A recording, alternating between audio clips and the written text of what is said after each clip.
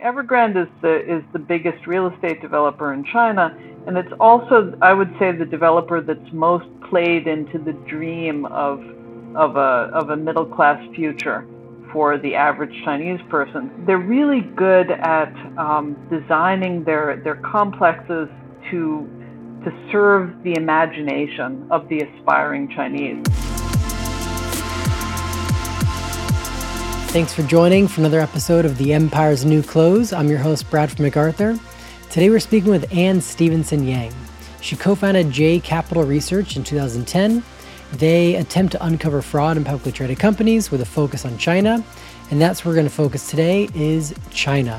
We're going to talk about her backstory, look at Xi, what are his motivations, where is China headed, and then look a little bit at Evergrande, the story that's coming out of China right now that we're all interested in. So I hope you enjoy.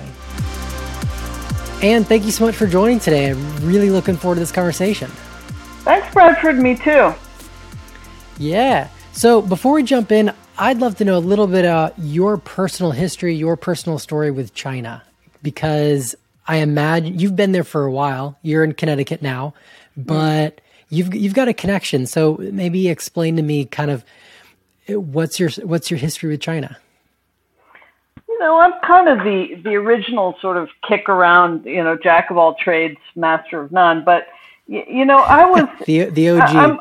I'm a good bit older than you are, and I grew up in the 1970s when everybody was super skeptical of the government, and I had a sort of infatuation with socialism.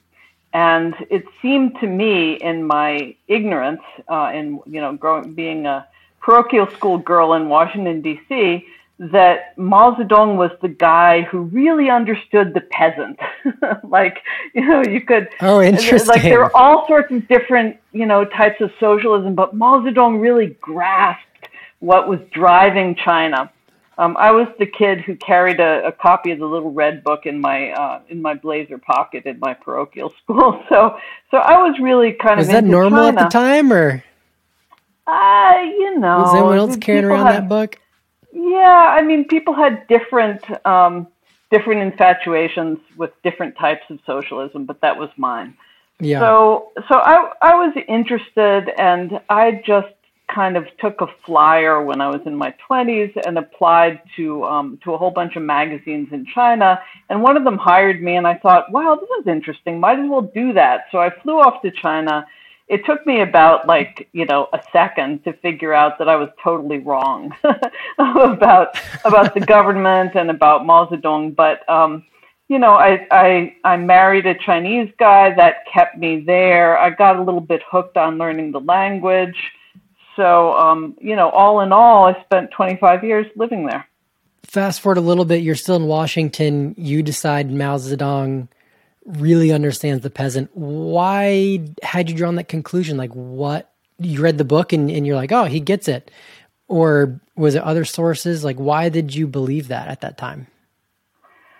Gosh, it's kind of hard to remember. I mean, I think the fact is that everybody, even by the 1970s, everybody was disillusioned with Marxism and certainly with the Soviet Union, which we knew by then was really not the bastion of democracy that everybody hoped. But I think that we really didn't know very much about China at all, and we had these rosy reports coming out of China of happy workers and happy peasants. And, when you're a teenager, you don't really, I don't think I was actually thinking about specific Chinese people. I was thinking about the U.S. government and my objections to it, rather than a realistic alternative. So you're almost more running away from what you didn't like as opposed to going towards something or maybe mix of the both. Yeah, probably. So you get off that plane and you're like, oh, this is not what I envisioned at all. What were those first observations like when you realize, this story is maybe not all it's cracked up?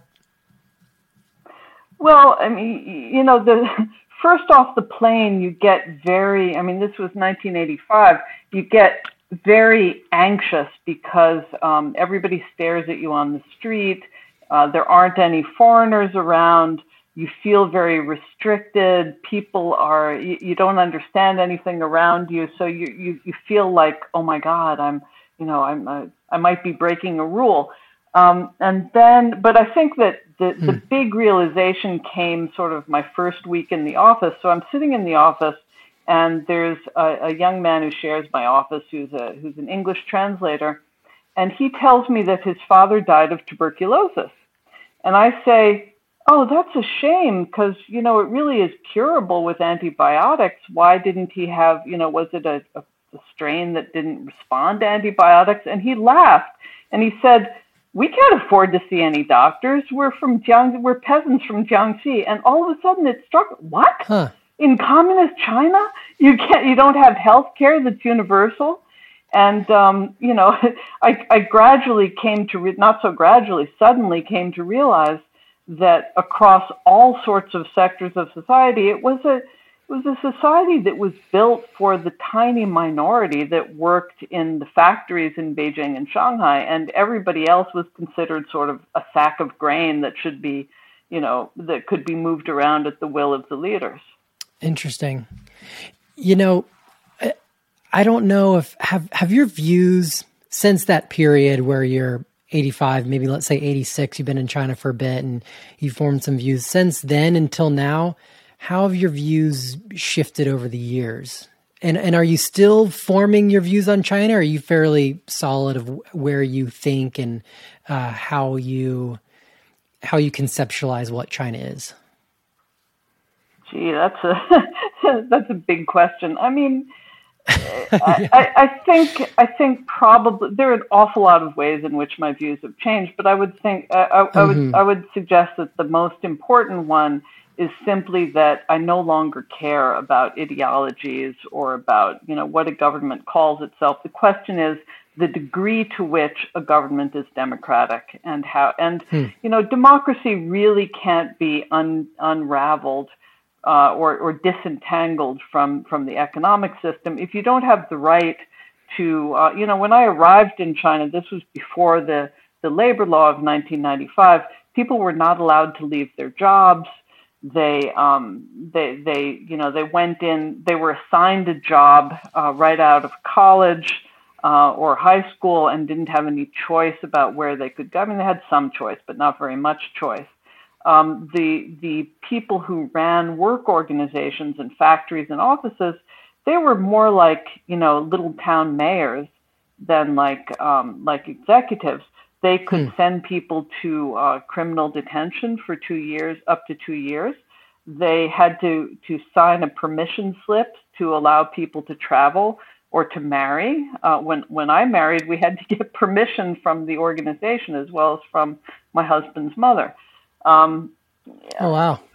Yeah, the leaders of these organizations spent all their time thinking about and dealing with issues like how many square meters of housing to allocate to which person, and was the hair shop properly staffed, and what about the clinic?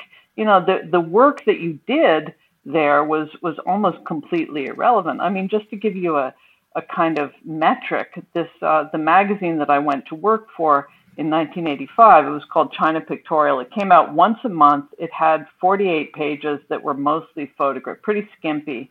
And the staff was, I believe, around 300 people. I had previously worked at Business Week, which comes out weekly and has 60 pages and had like 90 people. And Business Week was a little bit overstaffed. So, that gives you an idea. Who was paying for this magazine?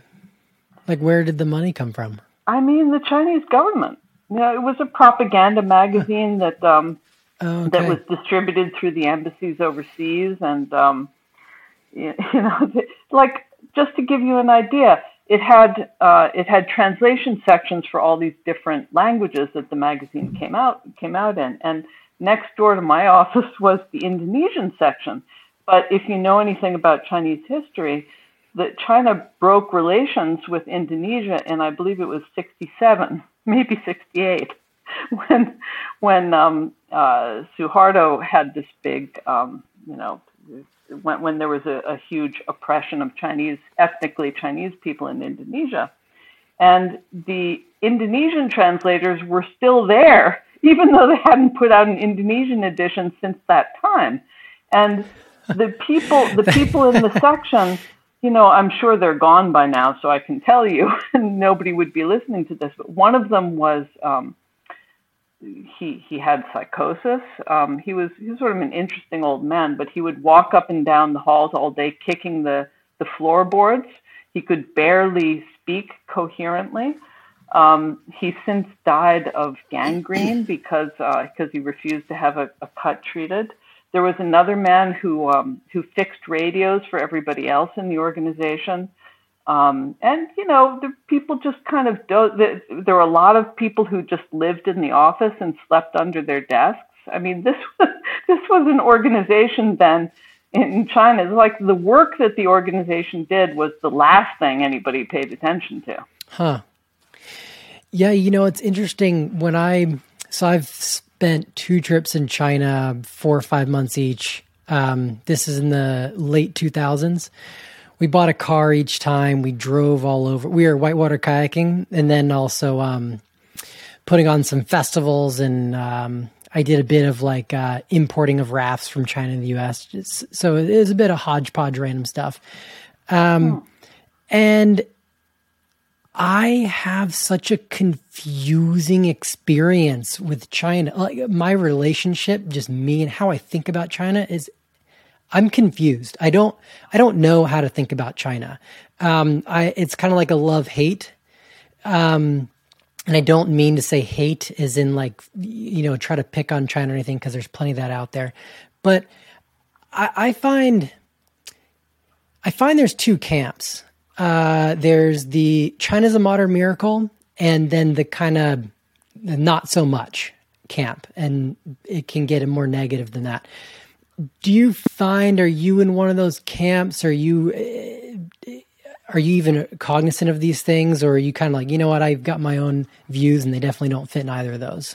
Oh yeah, absolutely. I'm totally in the China not a modern miracle camp. I think it's a really kind of normal developing country, that some things are good, some things are bad. But this narrative about how, the Communist Party has lifted 1 billion people out of poverty, what nonsense, really. I mean, for a number of reasons. Number one, poverty is not a static thing where you were in it and, 50 years ago and then you're not in it. If it were, then all of us here in America would be thanking Franklin D. Roosevelt for lifting us out of poverty, right? So that's I do that every morning. I don't know what you're talking about. Yeah, right. And number two, the poverty in China was manufactured by the communist government and by the Maoist government. There was a terrible, terrible famine in 58 to 61. There were, there was just awful poverty in China at the same time that all of its East Asian peers are developing like crazy. Why did that happen? Because of the government, not because China was just naturally behind. And finally, one thing that people tend to don't understand about China because of the control on information is how poor the majority of the country remains.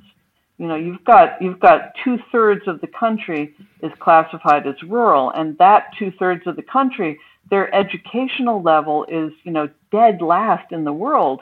Number 75 is on the World Bank list or the CIA list. I forget which it is. Their per capita income is really far down, like below Algeria. Health and welfare metrics are quite low. I mean, there's a lot of work still to do in China. Yes, there are super rich people, but there's an awful lot of poverty. Yeah, that's a really interesting point. Of our recollection tends to have these horizons, and when we talk about lifting people out of poverty in China, this is modern miracle, we're drawing a line as there was poverty in the 60s without asking, as you just pointed out, well, what was it like 20 years before that, or 50 years before that, or 1,000 years before that? And that's a very interesting perspective to take on of this more long view. And I think drawing it more towards the modern time, it's hard to talk about China without talking about Xi. And so maybe help me understand who is Xi Jinping? What's his story? What are some of his personality traits, and what is he after? Well, I mean, one of the interesting things about China is that it's such huge power and factor in the world in geopolitics, and yet we know so little about it. So that's my disclaimer. Xi Jinping, you have this phenomenon in maturing political systems when they've become when they've reached impasses, let's say. And then the elites who support the leaders become very, the leadership becomes very unstable and very fraught. So you start to get hereditary politics. I think that we found that that's true in much of the United States. Why do we keep having presidential candidates with the name Bush or the name Clinton or the name Kennedy? You get hereditary candidates, and that's what Xi Jinping is. Because when you're a hereditary candidate, you can promise to the people who support you that you'll maintain the status quo, right? So you knew who George W. Bush Sr. was, so you know who George W. Bush Jr. is. It's that kind of phenomenon. So Xi Jinping's father, Xi Jinping, was an important political figure in China. And Xi Jinping came up through the ranks. I believe that Xi Jinping is a true believer in communism. Strangely enough, I mean, very few people actually believe in Marxism anymore, and yet an awful lot of Chinese party members obviously do. The system being Marxism being the historical dialectic, where you go through deterministic periods of history. You start with, slave society, and you go through matriarchy, and you go through feudalism, and then capitalism, and then socialism, and then you arrive in the ideal in the ideal communist world. So, most people think that that's really silly because it's obviously untrue. It's been, there's probably no thinker other than perhaps Freud who's been more often and more conclusively proven wrong than Karl Marx. But whatever, an awful lot of people in China believe it. It's still taught in school, and so I think Xi Jinping does believe in those things, and I think that it's also a convenient way to believe or to help yourself with the idea that the capitalist period in China from 1979 until present was transitional. That we needed to generate a lot of wealth very quickly, needed to generate an export market, and build a lot of capital reserves, but it served its purpose, and now we need to go toward actual socialism. I think that's the plan. Fascinating. And if we could have Xi here and we're like, hey, do you ultimately want respect and recognition for China, or from other global powers? Or do you want China to be the only global power? What do you think is his vision there? I don't think that Xi or other Chinese leaders spend a lot of time thinking about their global power or their reputation internationally. I do think that they're very concerned with export markets and with investment, of course, because the aggregation of capital is key to supporting the Communist Party. So you have to have relations with foreign countries to that extent. But I don't think they go, and I think that they do watch other countries for lessons on how to manage domestically. I think that the Chinese government really envies what they see as the stability in the United States. I think they were really put on alert on January 6th and throughout the Trump administration when they felt like, gosh, I guess it's just not a given that the United States is highly stable. However, it's things like that. It's little lessons that they take from other countries. I don't think anybody is sitting in Beijing and Zhongnanhai thinking, oh, I want to be the world leader, and I want to be the one that is leading the world trading system. I think that's not true. There's no stroking the cat on the shoulder and like, how do I take over the world? None of that. Yeah, it's just, that's just not their preoccupation. I think that we project that onto them. I don't think they're thinking about that. Lately, it seems like she's been consolidating power.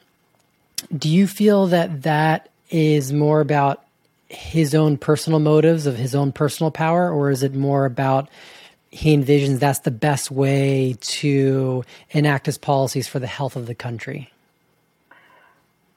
Well, the two things are the same from his point of view. Stability and the power of the Communist Party and his own longevity.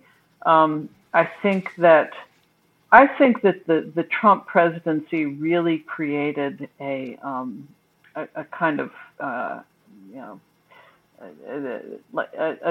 almost an earthquake in Chinese thinking. Because they looked out across the ocean and they saw this guy who managed to build a huge political base based on personal wealth, and they have the example of Jack Ma, who had obviously used to have at least political ambitions and had a very popular blog in China. They saw the example of Guo Wengui, Miles Kwok, who this property developer who fled to New York and bought himself a penthouse and started a YouTube channel and became buddy with Steve Bannon and with Bibi Netanyahu and so on and so forth. And I think they really worry about that sort of thing. So they for political reasons, he wants to control these private billionaires. Also, private billionaires, they're, to the extent that they have hard currency assets, they can just extract those, right? So, in the Chinese system, your assets are always just basically on loan to you, so that you can make them grow or manage them, but you don't really own stuff. So the idea that a Jack Ma could own, billions of dollars that he could just take overseas is very, contrary to the system. So I think that they want to close up that gap, make sure that private entrepreneurs have lower assets. If they have assets in renminbi, that's okay, but in U.S. dollars, not okay. When you say they study foreign powers and they take note and they're drawing these lessons, it makes me think about when Putin came to power in the late 90s. And then in the early 2000s, there was this consolidation of power. And it seemed like his focus was really on removing power from these tycoons, these oligarchs, and centralizing it more with himself and the government. Do you see parallels between that and what she's doing with these other power players in China? Yeah, I think so. I think that she has done a lot to undermine the bureaucracy and tear down the engines of government in China, which are significantly larger and more powerful and have deeper history than in Russia. Russia is in many ways a wild place, right? Whereas, China has a bureaucracy, a very, very dense bureaucracy that's been around for 2,000 years. But Xi has done his best to undermine that in order to extend his influence and his personal power to as much as he can. That has its positive side in that you get stuff done, but it has its negative side in that there are all these unintended consequences. Because after all, the point of bureaucracy is to watch, to look around corners and watch out for that stuff. Yeah. So thinking about China internationally, there's been increased aggression with Taiwan, South China Sea. What would be a risk factor of those things for China? We understand that there's some risk factors with other countries, especially the U.S., but China seems becoming a little more aggressive internationally. Is there any blowback that could come back from that you think they might not be positioning for? I mean, the big risk is that they actually start a war in order to capture Taiwan. We're already seeing plenty of blowback over Hong Kong, and has China become more aggressive? Do you think they're prepared for that? Yeah. Sorry? Do you think they're prepared for that, for some kind of open conflict? Or they go as far as they can, but they really, really don't want that? I mean, look, it would be crazy. It would be disastrous. But after all, we invaded Iraq, and that was crazy and disastrous. So you can't really put it beyond them. I think that there are a lot of other options that would that would be chosen in preference to actually, military action against Taiwan. But I'm no expert in that area. Okay. But the Chinese aggression in the South China Sea, the camps in Xinjiang. I mean, these are really, really, desperately aggressive and sad and horrible things. Yeah. So looking towards more the monetary fiscal side, what's the future look like for China from that perspective? Well, I mean, China has been, the future for China is like the last 10 years in China, just expand the currency till you have this, crazy domestic inflation, asset inflation. So, the strength and the weakness of China is that you have this, a soft currency. So it's like an elephant breathing through a straw, right? You can't get any out and you can't get any in, so it just goes, blows up like that every time they pump it, and they do keep pumping it. So you get this ridiculous phenomenon where anything that's non-tradable in China, like a restaurant meal or a haircut, is just like ridiculously cheap. You can still get a haircut for, $1, or a restaurant meal for $3. But if it's tradable in international markets, it's going to cost more in renminbi than it does at Target. So, you can buy a men's shirt at Target for $10 or something. In China, it will cost you 25 or 30, because and that extends to all of the assets as well that are not tradable outside of China. So, if you want to buy an apartment in a decent area of Beijing, you're going to be paying, $3, $4, $5 million. Whereas you could get the same apartment in New York or London for 800,000 or something, right? So that's what they just keep the nominal mark-to-market price of these assets just goes up until it becomes ridiculous. It's already become ridiculous, but I think that the end product of that phenomenon is that the renminbi has to devalue a lot. And now, is this because the renminbi should be devaluing, but it's not because of currency controls, and so that pressure is being released in these tradable assets? I mean, basically, yeah. It's the renminbi. ultimately, the reason that the renminbi is going to have to devalue is because when people see that that you have to pay twice as much for an apartment in Beijing as in London, then they figure out a way to buy the apartment in London, right? So in order to control capital flight, you have to do that. So ultimately, that's not the only reason, but that's the key reason why I think ultimately there will be devaluation. And these purchasing of assets, is it trying to get out of for someone who's in China and they have assets or they're able to borrow money, are they trying to get out of the currency and put it in something? And but they can't cross that ocean and buy that London apartment, or maybe they can. You mean why is real estate gone up? Yeah, I mean I think that when I had my first child, I ran down to the bank and I put money into a mutual fund. What the average Chinese person does is he runs to the real estate broker and buys an apartment, right, or puts down a down payment on an apartment because you number one, you don't trust the banks with good reason, and number two, you feel like physical asset. It's always going to go up. We've only had a property market in China since 1998. And only really a property market since about 2006. So that's not a huge history.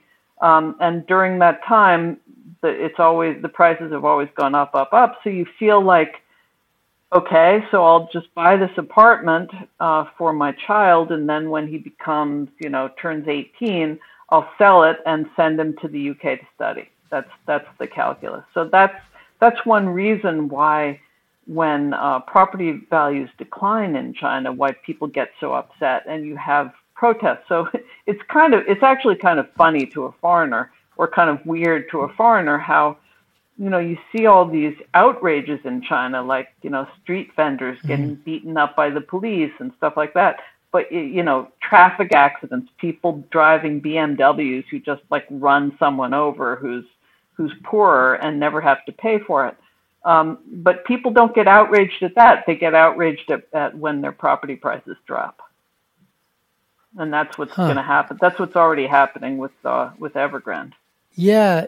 Is it and tell me if this is a stretch, but is it a stretch to say that the property market is the stability of the property market is almost a proxy of the stability of society in China? And so if we see instability and fractures in the property market, it's somewhat like a canary in the coal mine for greater issues that could unravel? Or is it trying to grasp at straws there? Yeah, absolutely. No, that's absolutely true. It's not exaggerating at all.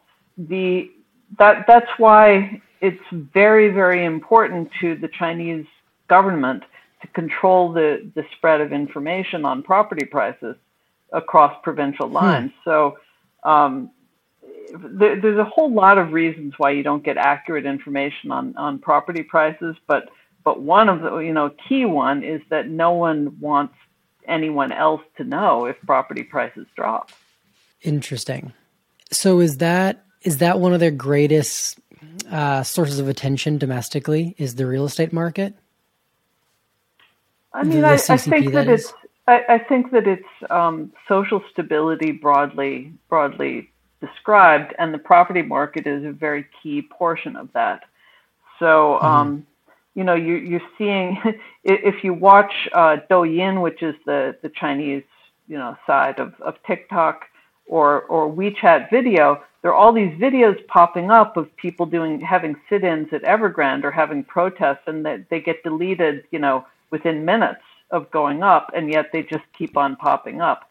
It seems to be happening all over the country. So the big question is always, it has been for 10 years, to what extent will people find out in other cities that this is happening? You've been mentioning China taking note of other powers and historical events and all these things. When I hear you explain about the real estate market in China, I think there may be some parallels between the Japanese real estate bubble. Do you think they study or think about that at all, or are they uniquely focused on their specific issue? Yeah, I think they study all these things. I think they have all the sources of information that we have. They read the investment bank reports, and they worry about being Japan, but they worry more about being having a true financial crisis. So maybe explain a little bit for folks who aren't familiar. What is Evergrande? And you've alluded to it, but why is it important in this instance, as opposed to say any other real estate investment branch over there? Well, it's important because it's collapsing. Evergrande is the biggest real estate developer in China, and it's also, I would say, the developer that's most played into the dream of a middle class future for the average Chinese person. So they always they buy plots of land that are right outside cities that are restricting the number of apartments that people can buy. So they try to be the second or third or fourth apartment that a family buys. They provide financing to make it easy, and they make they're really good at designing their complexes to serve the imagination of the aspiring Chinese. Like, one of the interesting things about visiting the Evergrande complex, the Evergrande model units, is that they're not designed for Chinese people. I mean, this is kind of true of the real estate thing generally, but they're not designed for Chinese people. Like, there are always dishes of dry pasta in the kitchen, in the model kitchen, like a jar of dry pasta. No Chinese person eats that. There's always a fake bucket of champagne by the TV, and there's a picture. There'll be a photograph of a wedding photograph of a fake couple in a white dress. The woman, and a morning suit for the guy. These are things that are not Chinese things, but Chinese people look at this and they think, yes, that is our European and American future when we become prosperous, right? So that's so Evergrande is really, really good at doing that. The complexes are always built for a huge number of people. Like, there's one outside of Kunming in Yunnan called Evergrande Spring that's built for or Splendor maybe. It's built to accommodate 60,000 people. But because nobody lives there, it looks like it's really nice, right? Like, because maybe 10,000 people are actually ever there, or fewer.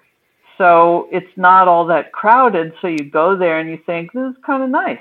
But they also always promise all these facilities. Like, they have Evergrande movie theaters, they have 5-star hotels, they have badminton courts, they have I've seen so-called international convention centers, and none of these things are ever actually open because the complexes are generally not occupied.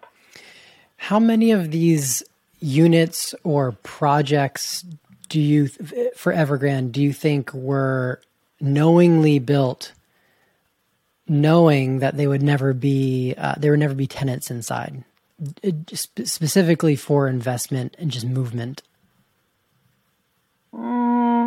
I mean, I don't know what's in the minds of the people who build these things, but but in the minds of the people who buy them, there's a disincentive to have anybody occupy, because as soon as you occupy, the value of the unit declines. So you have this concept in China of secondhand housing. In the U.S., it's not relevant. You look at the soundness of the structure and the location, but you don't think, oh, a new house is really valuable, and as soon as somebody's lived in it, it's not valuable anymore. That's not a thing. But in China, that's really a thing. So so it's better for resale if you don't live in it. For folks that might not be familiar with this Evergrande story that is happening like right now, when you say blowing up, can you walk me through a little bit of the mechanics of that? Like, how are they exactly blowing up, and what are the promises they're not fulfilling? Yeah, so Evergrande has been really aggressive in financing its build out. So it will sell these wealth management products, which is basically a package of loan derivatives, on the internet or through agents or whatever. So people throughout China invest in these Evergrande wealth products where they'll spend 70,000 renminbi or whatever, and they expect to have it locked up for 2 years and then to get it back with, say, 7% per year return.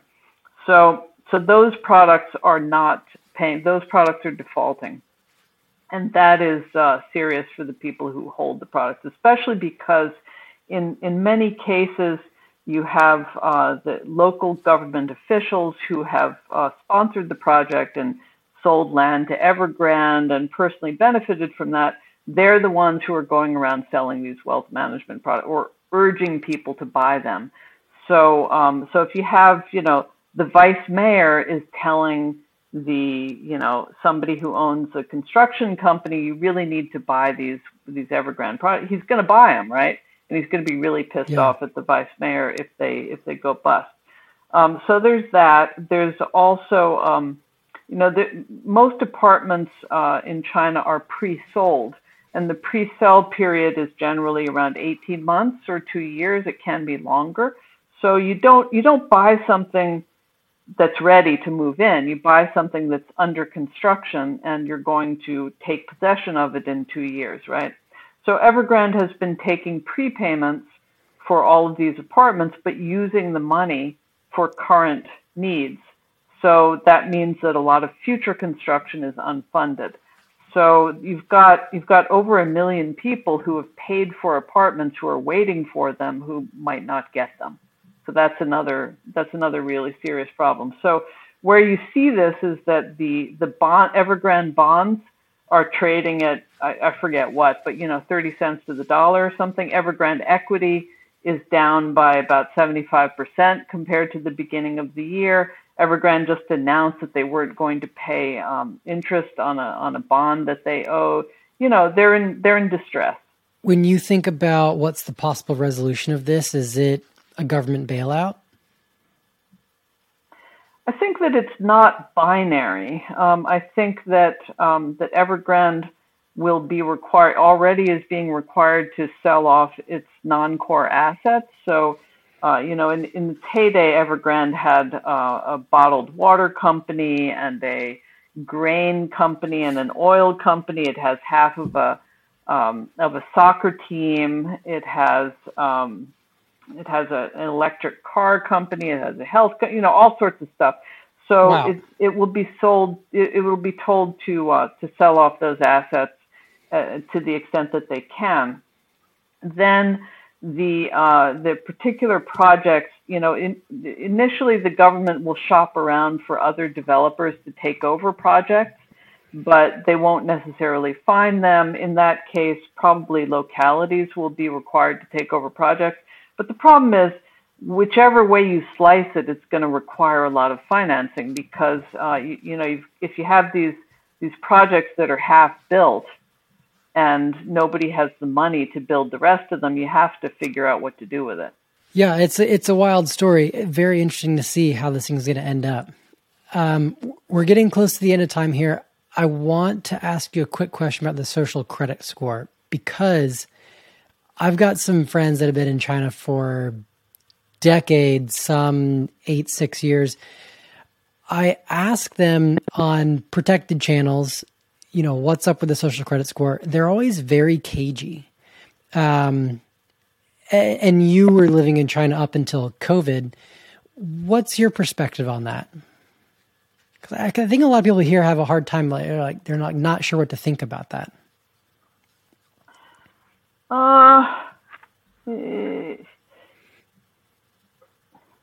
So the social credit score is not one thing, and it's not something that that any one institution has. So there's the government, the PBOC decided, the central bank decided a few years ago that they would like to have an individual credit rating system, and they bid out contracts to all of these private companies to try to develop those.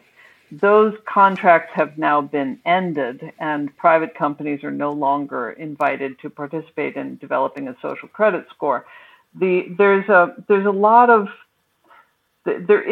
of bureaucratic overreach in the application of so-called social credit score. What that really just means is that when debtors are found to have defaulted on stuff by courts, then they can be restricted in a whole lot of activities that they didn't used to be restricted in. But that's not really a function of the social credit score. It's a function of deciding that the courts could do that kind of thing. I'm not super impressed with the social credit score. It's the idea that the Chinese government has massive amount of data and it can track people, and it's not really true. I mean, like any government, it has there's a lot of information on individuals in this pocket and in that pocket. The question is, who's really synthesizing it and what can they do with it? And that's not the same thing at all. Is that the vision, that it's centralized, it's all in concert, and it's an easy way to track and keep tabs on everybody? Or is that kind of more the narrative we hear over here? And it's like, oh, that sounds scary and Orwellian, and that might not be reality. I mean, that's always the vision. What's Orwellian is the fact that you don't need a social credit score or anything else to arrest someone and hold them in a black jail without telling their family. That's the Orwellian part. The social credit score, the Chinese government, of course, has had a desire to collect and manage information on individuals for a very long time.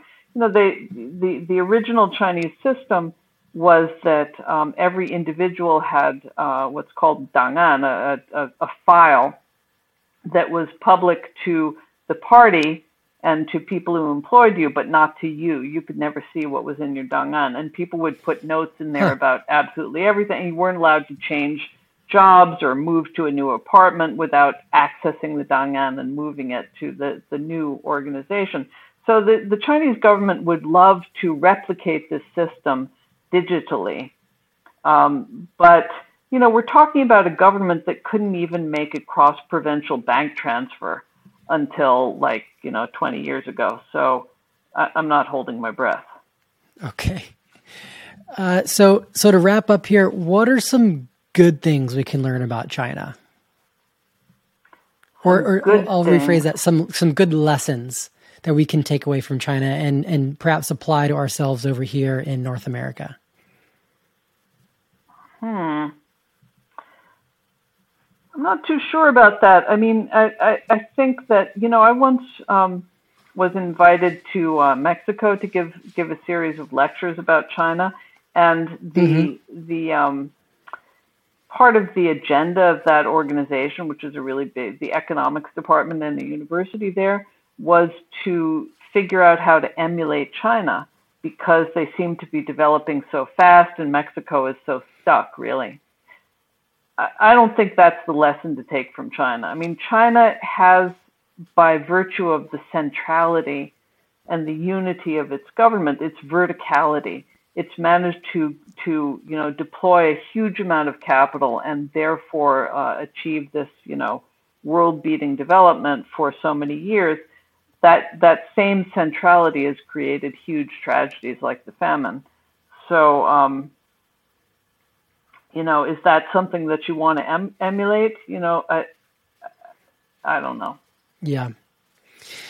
Well, Anne, I certainly appreciate your time. If folks want to hear more about your thoughts or read more of your thoughts, I know you put a lot of stuff out there. Where can they find you? Well, I'm doing a little column on Forbes.com. So because just as kind of venting every now and then. So can definitely find that.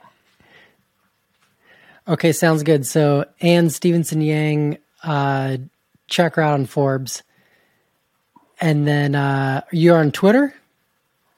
Yeah, like everybody else, there I am on Twitter. Sure. There you go. All right. Well, I appreciate you joining. It looks like the lights out are over there. It was so bright when we first started, and sun must have set. That's right. The sun goes down earlier now than it used to. It used to be light until 9 at night. It's kind of sad. We're coming up on the equinox, aren't we? I know. We're coming up fast. It's going to be short days any moment now.